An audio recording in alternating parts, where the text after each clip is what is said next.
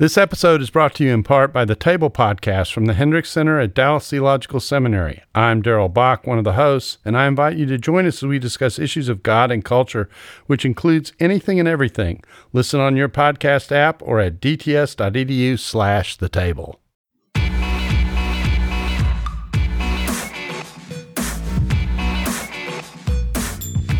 You're listening to Quick to Listen. Each week we go beyond hashtags and hot takes to discuss a major cultural event. I'm Morgan Lee, and I'm an assistant editor here at Christianity Today, and I am joined by one of my most favorite colleagues, Ted Olson, who is our editorial director, or head. Yeah, that's right. Editorial director. That's right. All right. Yeah. Editorial director? Editorial director. Yeah, I've had a lot of titles, but that's my new one. So there you go. Okay, cool. Hi, Ted. Hello. It's nice to sit in for Mark. Agreed. Sorry, Mark. Didn't mean to diss you right there. Anyway, Ted, who is also joining us today? We are joined by Chelsea Langston Bombino. She is the Director of Strategic Engagement for the Institutional Religious Freedom Alliance at the Center for Public Justice. Center for Public Justice, an organization that CT has long used as a resource, has been dear friends with. Institutional Religious Freedom Alliance is a little bit more new and a really good organization. It's great to have Chelsea with us. We haven't had her before, so thanks, Chelsea.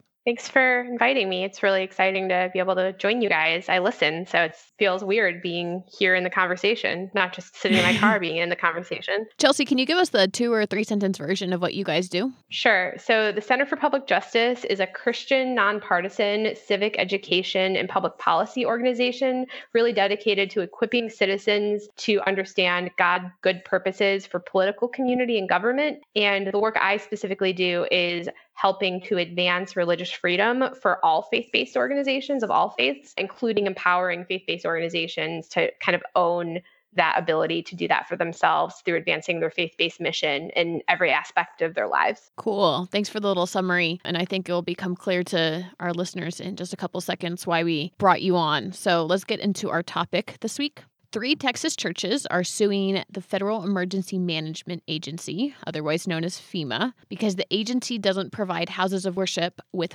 flood relief funds. 2 of the Houston area churches flooded, while the other one lost its roof. Despite this destruction, one of the flooded churches has offered food, clothing, and shelter to evacuees since the storm. And in their lawsuit, the churches argued this, quote, "Time is of the essence with respect to the subject matter of the church's claim. Mold will not wait for litigation process to spread through the church's buildings. Storm and flood debris will not stop rotting while the government processes their claims. Those affected have 30 days to file claims for FEMA funds." Several days after the lawsuit was filed, President Trump expressed his support for the churches, tweeting, "Churches in Texas should be entitled to reimbursement from FEMA relief funds for helping victims of Hurricane Harvey, just like others." This week on Quick to Listen, we'd like to discuss what's at stake with regards to religious freedom, church-state relations, and neighbor love as this court case continues. Before we get into our discussion, I just want to take the time to remind everyone that this podcast is made possible by everyone who subscribes to Christianity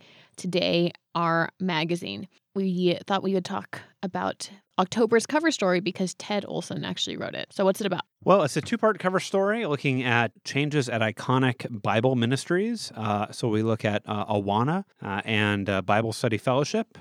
Bible Study Fellowship has really had very little written about it in terms of media coverage. It's huge, but we offer one of the first kind of inside looks out at BSF. My part was on Awana, children's ministry that is massive, and I was a part of it as a kid. You were a part of it with Timothy Award winner Morgan Lee, whose name is engraved. Timothy only goes to 6th grade. It's Citation Award winner. Pardon me, Citation Award. Thank Even you. bigger.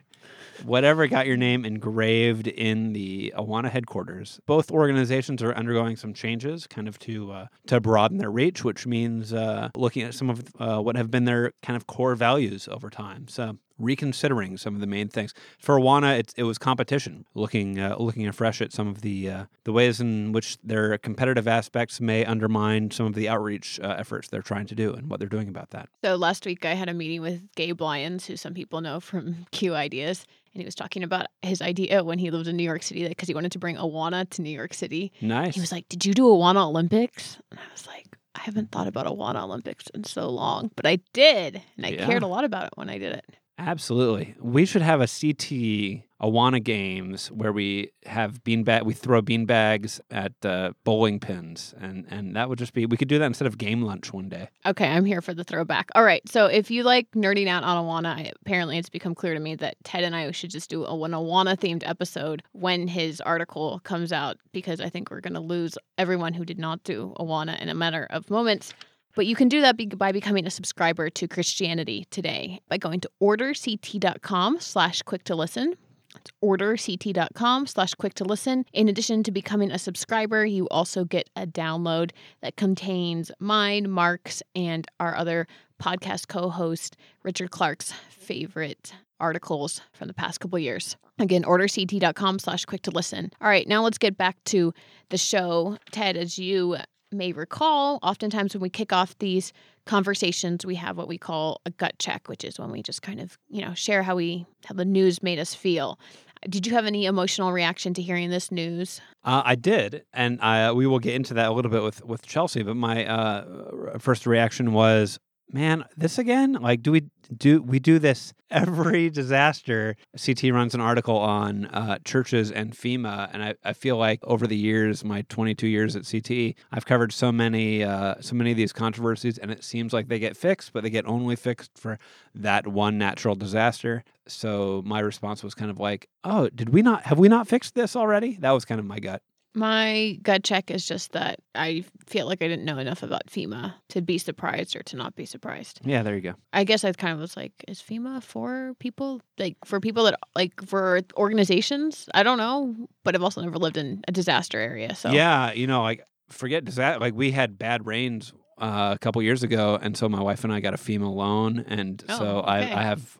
And we got some FEMA relief just for, kind of a neighborhood flooding thing. And so, I, in the last 5 years or so, got a lot more familiar with FEMA and how to apply for grants and loans through that group. So this is personally interesting to me. All right, so Chelsea, Ted already kind of suggested that he wants to tap on some of the history. But before we get into the history, what's the argument that these churches are making to the court right now? Yeah, so the argument is really simple, and it's an argument that is being made by these churches in this specific context, but it's been made by an organization called Agadah Israel and the Rockaways during Hurricane Sandy. It's not just for Christian organizations. I think that's the important thing to say. The argument is that FEMA is violating the free exercise clause of the First Amendment, particularly as we've seen it interpreted in the 7-2 decision of Trinity Lutheran, which was just released by the court this June, which said very, very clearly that this puts them to a choice between being a church and receiving a government benefit. That's a quote from Trinity Lutheran. So the idea is that general governmental safety and health benefits in Trinity Lutheran, it was the case of a preschool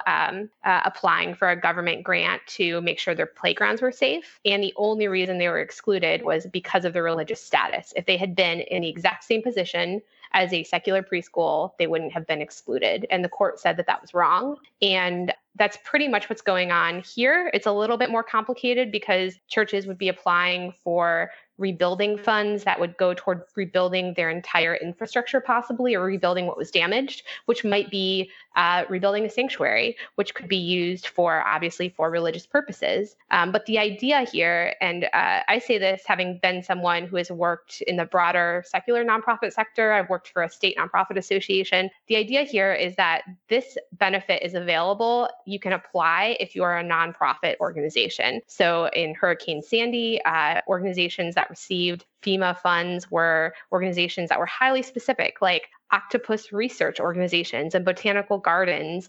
Zoos can apply, community centers can apply. And the argument that the Beckett Law makes, which is a nonprofit law firm that represents religious liberty cases, is that in this case, but for these churches' religious status, if they were out there doing exactly what they're doing because of their religion, but they were just out there doing it for a secular purpose, they would be allowed to apply. So that this is government discrimination of religion, and therefore it's a violation of the First Amendment's free exercise clause. And what specifically is at issue? Is it a law on the books? Is it like one bureaucrat's decision? And so the law says... So it's a little complicated. The Stafford Act is the legislation here, and the Stafford Act does not say that houses of worship cannot apply for FEMA funding. FEMA has regulations that make clear that if you are a religious organization and more than 50% of the time or space is used for religious purposes, you're automatically exempt. You cannot apply for this funding. So it's a regulation, it's not a law.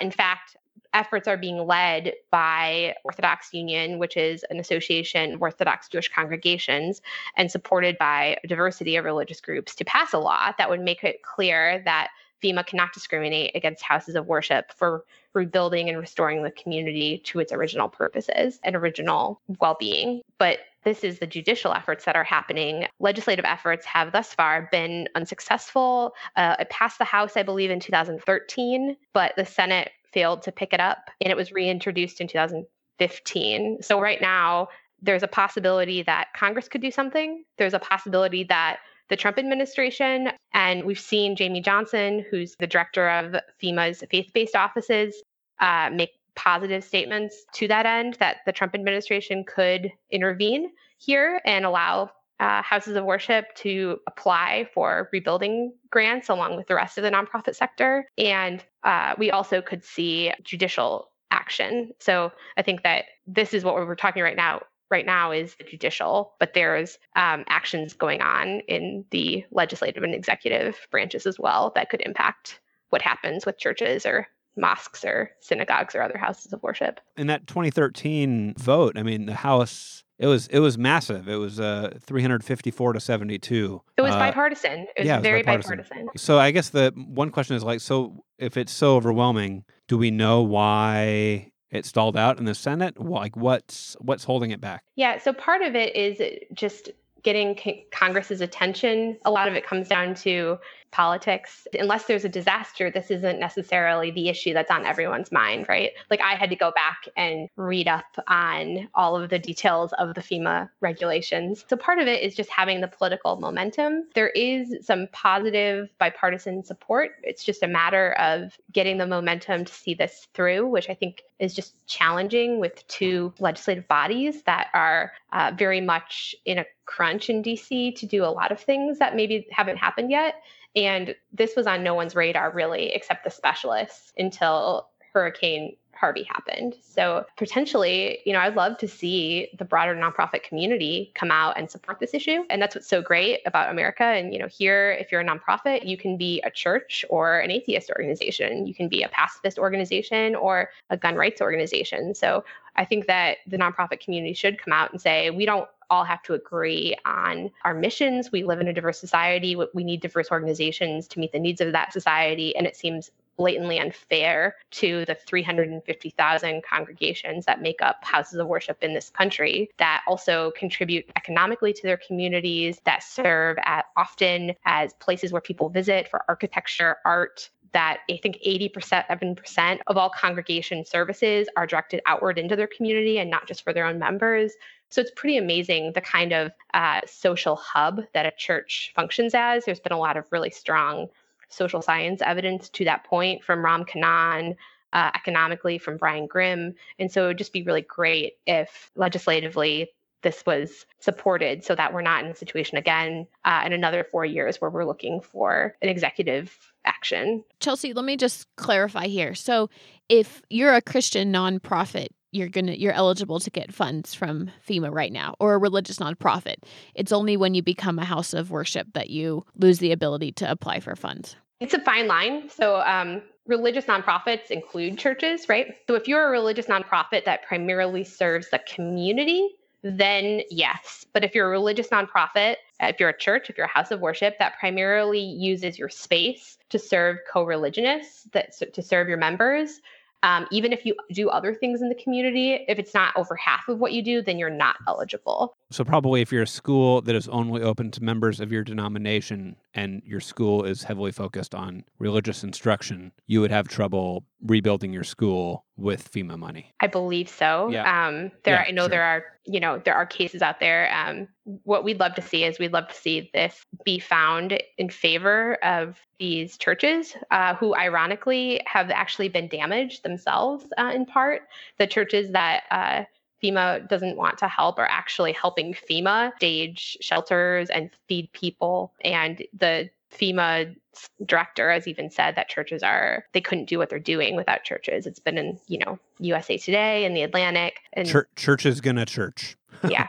whether they can rebuild with government funds or not, churches are going to go out and help, and probably most of these are going to rebuild. It's just a question of whether these churches have to use congregational funds to do it, or whether that congregational funds can go towards helping the community, I assume. And I would just add to that. So I think there's probably listeners out there that might be thinking, well, if this happened in my church wouldn't want to take government funding because I don't want those entanglements. I don't want anything to do with government funding. And I think that where my organization is coming from and the way I see it, I actually think that's fine. But there's kind of a difference to be made principally between saying like my individual church does not choose to apply for government funding and saying that all other houses of worship out there should be discriminated against solely based on their religion when they might have different kind of animating beliefs about whether or not they want to partner with government in that way. And also they might just be very underprivileged churches. So the little I've found out about the churches that have been struck the hardest and are in this lawsuit, they're relatively young churches. They've had really quick growth. They have relatively small memberships. We're not talking about 2,000 person, 10,000 person mega churches. And, not all churches are in an economic position to be able to rebuild. So I think that there are two different conversations to be had. One is, should government discriminate against houses of worship? And it's almost ironic because the houses of worship are often on the ground doing the most work. And then the second question is, should your individual church, or would you make the same decision to take government funding? But I don't think we should say the two have to result in the same answer for churches. We've been talking about nonprofits. Does the business community, are they also eligible to get FEMA grants? Yes.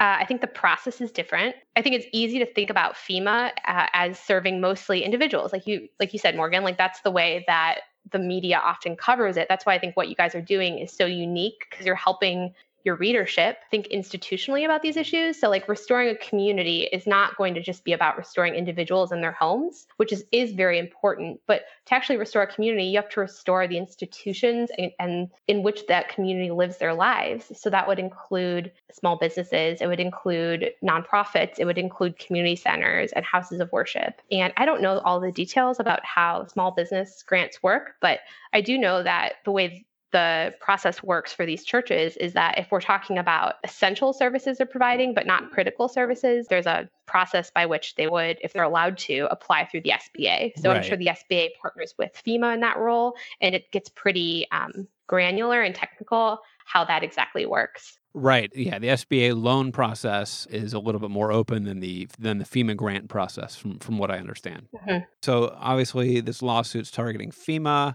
FEMA is going to, I don't know if they have already filed a response brief, but what is the FEMA argument kind of defending the existing Stafford Act? Yeah, so they would actually, and I actually don't know if they're going to make this argument. I would like to be optimistic and hope that FEMA is going to kind of do what Trump might have indicated that they might do, which is support these churches. But organizations like the Baptist Joint Community or Americans United for the Separation of Church and State would make arguments to the extent that this is a violation of the separation of church and state. There was a quote from back in 2013, I think from the Americans United for the Separation of Church and State, or maybe from the Baptist Joint Committee, that said, like government didn't give you money to build your church, like government shouldn't give you money to rebuild your church. Just this like very basic idea that like government should not be in the business of building churches, even if it's after disaster, even if that's hard to swallow, even if they have kind of empathy for the situation, that's just not government's role. That's their kind of argument. I do want to talk a little bit about the recent Supreme Court case, because I think if we were talking about some state funds, when we have these things called Blaine amendments in various state constitutions that have barred government funds from going to any kind of religious organization, any church. Sectarian. Yeah, sectarian organization. That there would be a little bit, those are kind of higher church-state funding rules. If we were talking about a state rule, I mean, what is kind of the lay of the land now in this, post-Supreme Court decision that just came out this year? Are Blaine amendments still legal? I mean, are They are, yeah. I believe. So they've kind of left that question for another day, is my understanding. Very complex, the Trinity Lutheran case. But basically, 115 years ago, when Blaine amendments were passed, most public schools were not secular, as maybe that's not the right word, but they were not secular as they are now. They were Protestant, and religion was infused into the classroom and the curriculum.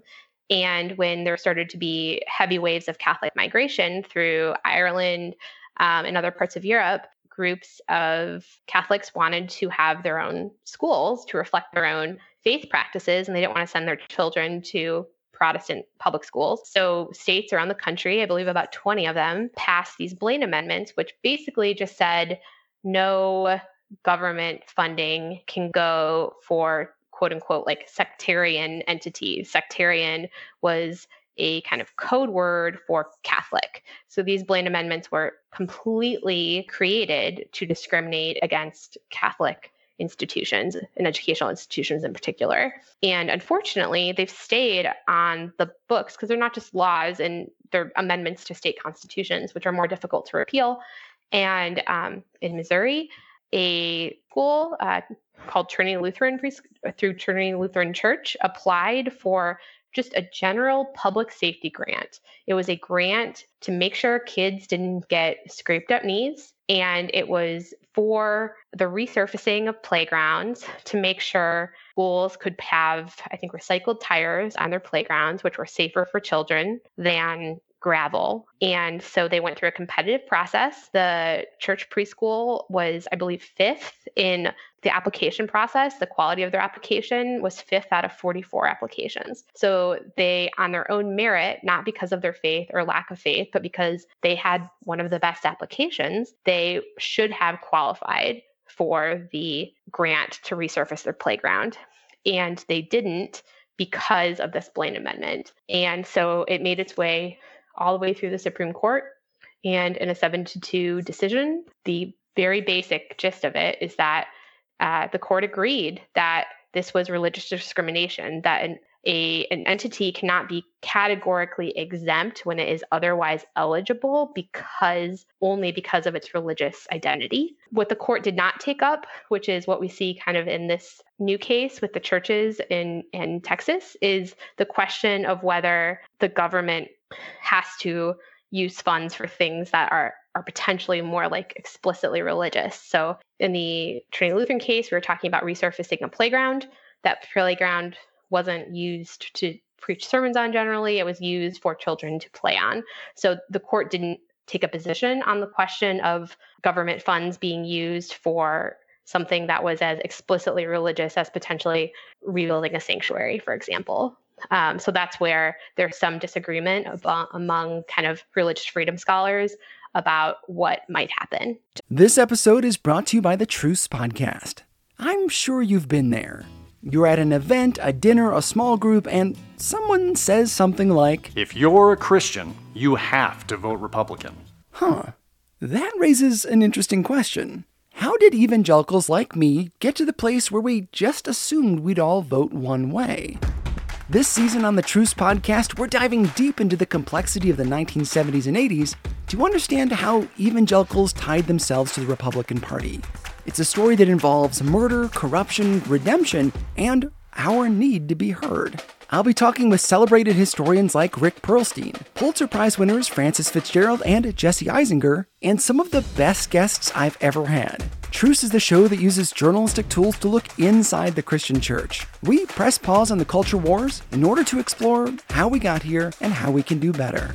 Subscribe to Truce anywhere you get podcasts or listen at trucepodcast.com. Chelsea, I want to go back to that quote that you had paraphrased earlier about the fact that the government doesn't give funds to build churches. I guess there's just a part of me that seems really confused about why government money would be allowed to rebuild churches. Like, it seems obvious that the government would not be giving money to establish religious, mosques, synagogues, or churches. So why in this case would it somehow be permissible after a disaster if they weren't going to do that beforehand? Right. Well, they don't do it beforehand because, like, if the government is not saying, like, we have decided that we are Lutheran and we're going to build Lutheran churches, that would be religious preference. That would be a violation of the Establishment Clause. But here, the government is saying, and I'm sure there are arguments to be made that government and FEMA, I don't believe them, but I know they're out there, that FEMA shouldn't be doing this kind of work at all. But FEMA has a program that allows nonprofits of various viewpoints, right? So various kind of animating belief systems to apply for getting funding to rebuild. And the question then is, you can have this diversity of nonprofits with diversity of ideologies, of missions, of service areas, of viewpoints, but the only viewpoint that's not accepted is a religious viewpoint. And that's the question that's kind of on the table here. So it's not that the government is saying, I'm going to build a Seventh-day Adventist church because I prefer Seventh-day Adventist churches over Baptist churches. But it's saying that the purpose of this FEMA grant program is to restore the community to how it was before the disaster.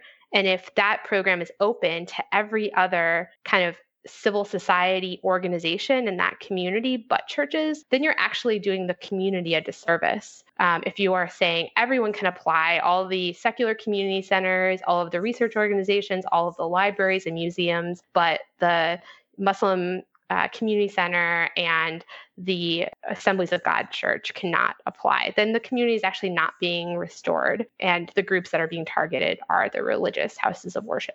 So let's say I can't file an amicus brief on behalf of these churches, but, on the legislative front, I could probably call my congressperson and say, hey, can you try to push that bill back into service? Are there any, cautions? There's ways to kind of, I guess one concern I have is this view of Christians mobilizing when on religious freedom. They're most prone to do it when it's something that really benefits Christians disproportionately. Are there ways for us to do this as a public witness rather than as a, hey, we want as much money as we can get approach? Yeah, I really think so. And that's really my prayer. I think that's really interesting that one of the organizations that has been the most consistently involved in doing this work is Orthodox Union, which is an Orthodox association of Jewish congregations. The bill that you're actually referring to is called the Federal Disaster Assistance Nonprofit Fairness Act. And I would just say that we ought to be, I think, as Christians, seeking out CPJ says this really well, so I'm just taking from my colleagues at CPJ, but we talk about how do we love our very different neighbor through politics. That doesn't just mean, of course, serving everyone of all religions when a disaster happens and providing direct service. Of course, we are called to do that.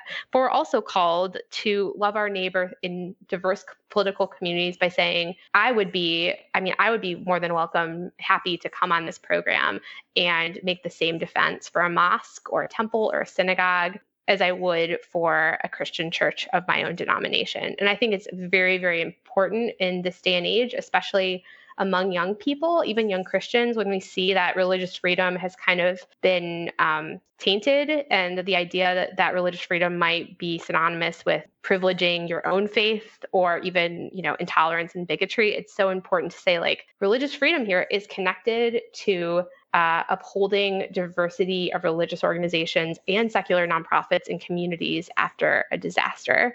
And that we should not be speaking out, I don't think, just because these are churches. I think that we should be speaking out. And that's why I've tried to pull some examples of other faith-based organizations. I believe there was a Reformed synagogue that was, it's not part of this lawsuit, but that was harmed in Texas. And I'm sure there are diverse houses of worship in Florida as well that will need to seek out this kind of help. And so I really hope that we all kind of carefully think and prayerfully think about not just like, would my church want to take disaster relief or not, but like, how can I love my neighbor that might be very different than me, that might be of a different faith, and maybe their congregation wouldn't have the funds to rebuild itself? And wouldn't I want them to be restored to their original ability to function, to serve their communities, to just worship this very basic thing that we're all trying to do? Yeah, I wonder if the tricky thing for me would be, I could really see a church rallying around, rebuilding their own church and saying, okay, we were knocked down, but, we can do, the 21st century of a barn raising and go help to put up drywall in our church and take out all the moldy stuff that got, flooded. I would have a hard time mobilizing my congregation or other congregations near me to go do that to the local mosque or the local Hindu center, especially because there would be concerns like, well, I'm building a temple to a false religion. That would be a problem. You get into that same questions that you were raising earlier about, is my church endorsing something by helping people rebuild? It's a similar question to, is the government endorsing something by helping them rebuild? Do you know of churches that are helping non-Christian houses of worship rebuild in times of natural disaster? Oh, anecdotally, yes. I do know of actually some Muslim faith communities that have flocked to the aid of churches in times of natural disaster, in times of tragedy. And I do think that we see that more and more in this country.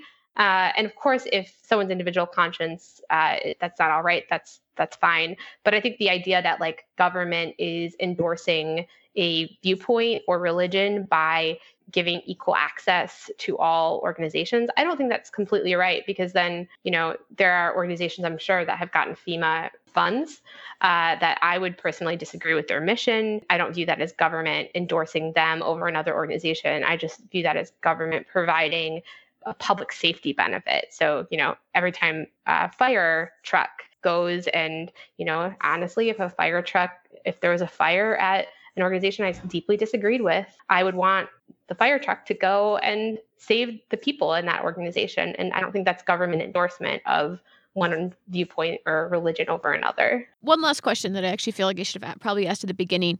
So one thing that's been talked about, and we mentioned it in the intro, is that you have 30 days to file to apply for this money to begin with. So when we say apply, what is the process that we are looking into from there? That's a good question, Morgan. And I think it's pretty technical. Basically, the reason that Beckett has filed this lawsuit and asked for this basically like rushed decision is because right now churches are ineligible to apply. So if you're ineligible to apply and the 30 days comes and goes and you didn't apply because you weren't eligible, so these churches can't apply right now. That's why they've asked for a rushed decision, because basically the churches will have a very tight turnaround, even if this is heard and it's ruled in their favor, to then turn around and apply before, I think it's like September 26th is the last day. The only other option, if that doesn't happen, would be retroactive, which is not, I guess, out of the realm of possibility, but then there'd have to be kind of special guidance, either from FEMA deciding to change its decision or the court to say, no, we're going to actually open it up and give a grace period, because these churches didn't have, and houses of worship didn't have a chance to apply because they were literally not allowed to apply. I guess the only reason I was asking that is because from what I had understood, FEMA doesn't have unlimited money. And so I didn't know. Right. And that's the other, that's a great point. So there isn't unlimited funds, right? Like, so if they are not able to apply and all those funds are used, that would seem to, again, doubly disadvantage houses of worship, because when they, if they are able to apply in the future, I guess there would be a question of whether or not the funds would still be there. Well, thank you so much, Chelsea, for this interesting and super informational discussion with us. I can say for myself, Ted may have seen this carnival come to town before, but I have not. So this was interesting to learn through all of this. As always, people can react to us on Twitter or on Facebook. We're on Twitter at CT Podcast. We're on Facebook at facebook.com/CT Podcast.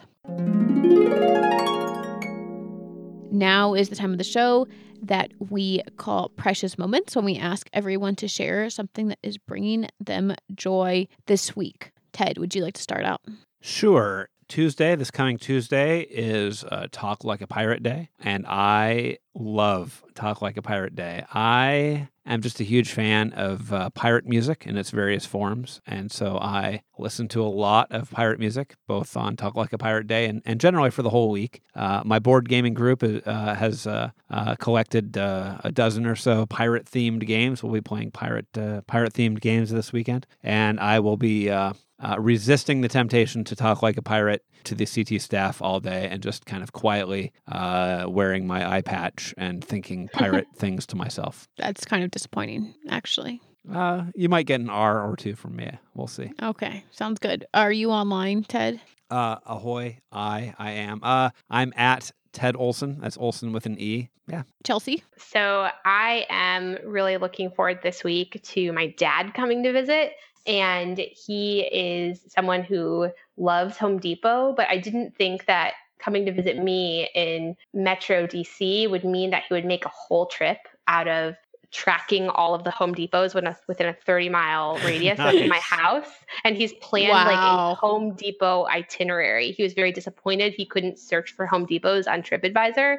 So I actually just get a lot of joy out of my father and appreciate his love of things I couldn't care less about. All right, so tell us, like, what is it about that he like wants to visit these Home Depots? Like, what do they have that's different? Oh, just like everything. He wants to see how they're laid out differently. He wants to see if they sell hot dogs or give free coffee. He wants to see if the bathroom's in the back of the store or the front of the store. He wants to walk around and tell me about how you have to buy Teflon tape when you buy a new shower head. And all of the things I would rather not do, but I really am going to look forward to it because I haven't seen my parents in quite a while. That's great. You know, speaking of families in Home Depot, one of my favorite things about Home Depot is once a month they have this activity for kids where you go and like you build something there. Generally, it's minimal, like a little bit of hammering, a little bit of painting. But man, if you've got young kids, look into it. It is super fun. I don't have kids yet, but I'm pretty sure my dad has probably already researched that for his future grandchildren. Yeah. Sure. Well, I await This American Life doing a segment on your dad's Home Depot obsession. Right. Cool. Are you online? I am. I'm at Chelsea L. Bombino on Twitter. And I'm on Facebook, and I post funny conversations I have with my dad. So awesome! And does IRFA have a Twitter presence as well? CPJ does. CP Justice at CP Justice. My precious moment was, well, I have a decent number, but I'll just say going to the Religious Newswriter Association conference last week was a lot of fun. It is an annual conference that's full of people who write about religion, some of whom are religious, present company.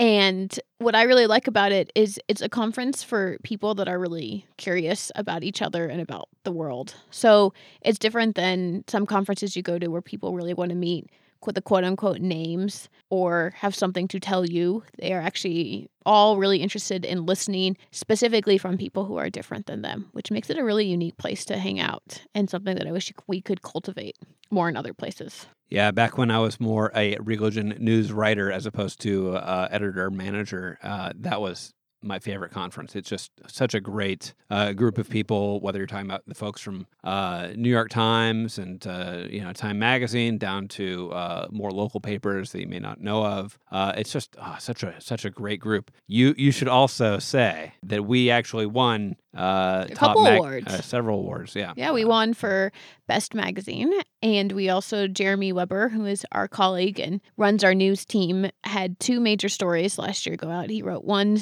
cover story about India and about what Christians are up to there, and he also did a story about refugees.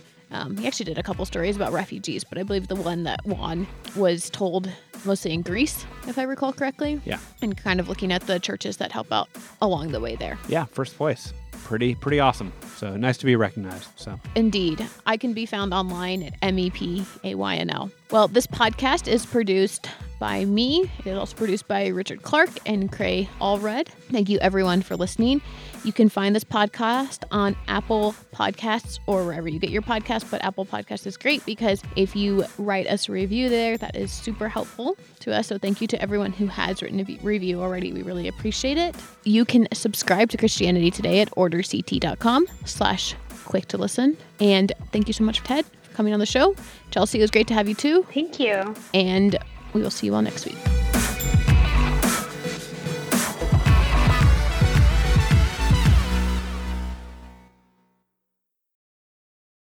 Every day, CT testifies to the reality that Jesus is alive, transforming his world and bringing his kingdom to bear. Jesus transforms, CT equips. Make a gift to our nonprofit ministry with a gift of $20 to provide 150 more people with redemptive storytelling, global perspective, and thoughtful podcasts. Give now at morect.com/equip.